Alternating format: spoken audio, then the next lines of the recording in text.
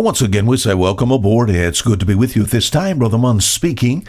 Our program here called A Fisherman's 5-Minute Look at the Book. From the book of Psalms, Psalm 106. We found a little word here. I love word studies.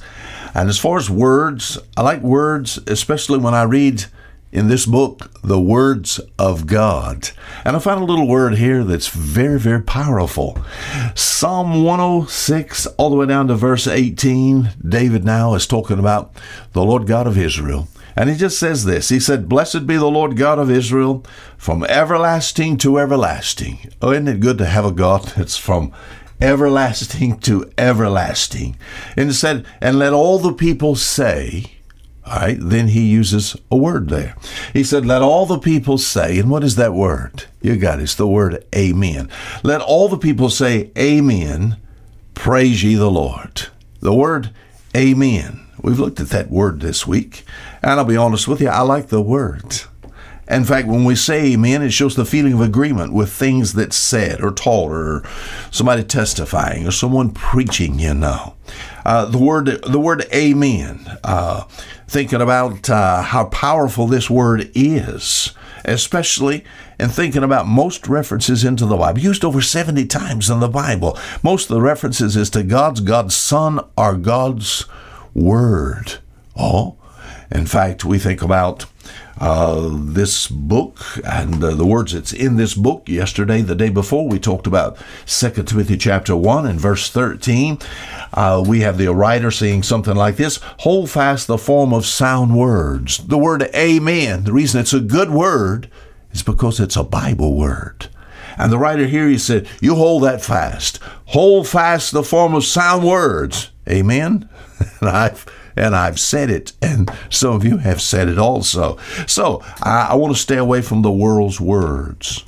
There's a lot of words now that's just used up and down the street. And some people even want to take and reduce the Bible to the level of the street. I'm just very uncomfortable with doing that. As far as God's book is concerned, I want to hold fast the faithful word. It's a good word, 1 Thessalonians 5. It's the faithful word. In Titus chapter 1 and verse 9. I want to say from time to time, I want to use the word, and especially as I am provoked by the Holy Spirit, to use the word amen. I like the word. Now, it's scriptural to do that. In the book of Deuteronomy, and I don't have time to go there, chapter 27, verse 15, it says, amen. 16, amen. 17, amen. 18, 19, 20, 21, 22, 23, 24, 25, 26. At the end, it says, amen. When Nehemiah stood before the people to read the law, it said, all the people said, amen. So it's scriptural to do so. Many times in the Old Testament, it's commanded. All but in the New Testament, it's free. And we need to learn how to do this on our own. Now, we don't have to even be provoked. Sometimes I have noticed some of my evangelist friends, they'll provoke people to say, amen. What do you say? Amen? I don't want to be provoked to do so. I want to say it from a heartfelt belief. And we're thinking about using this word to show that we agree with what's being said, whether it's the word of God that's read, the word of God preached, or maybe some beautiful song that is sung. I want to learn how to say it. I want to learn how to use this word. Amen. It is scriptural. I tell you what else it does.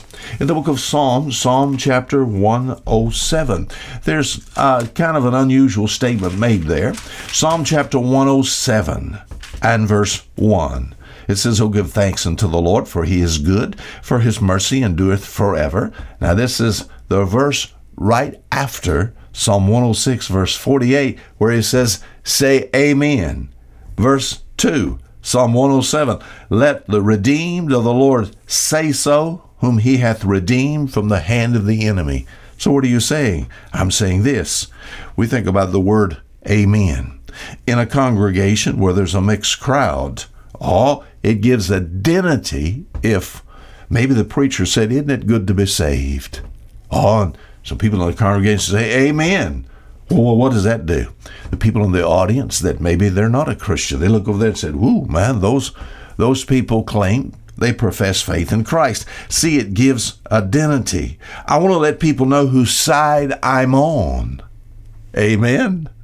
Now, until tomorrow, the same time, Fisher Mund saying goodbye.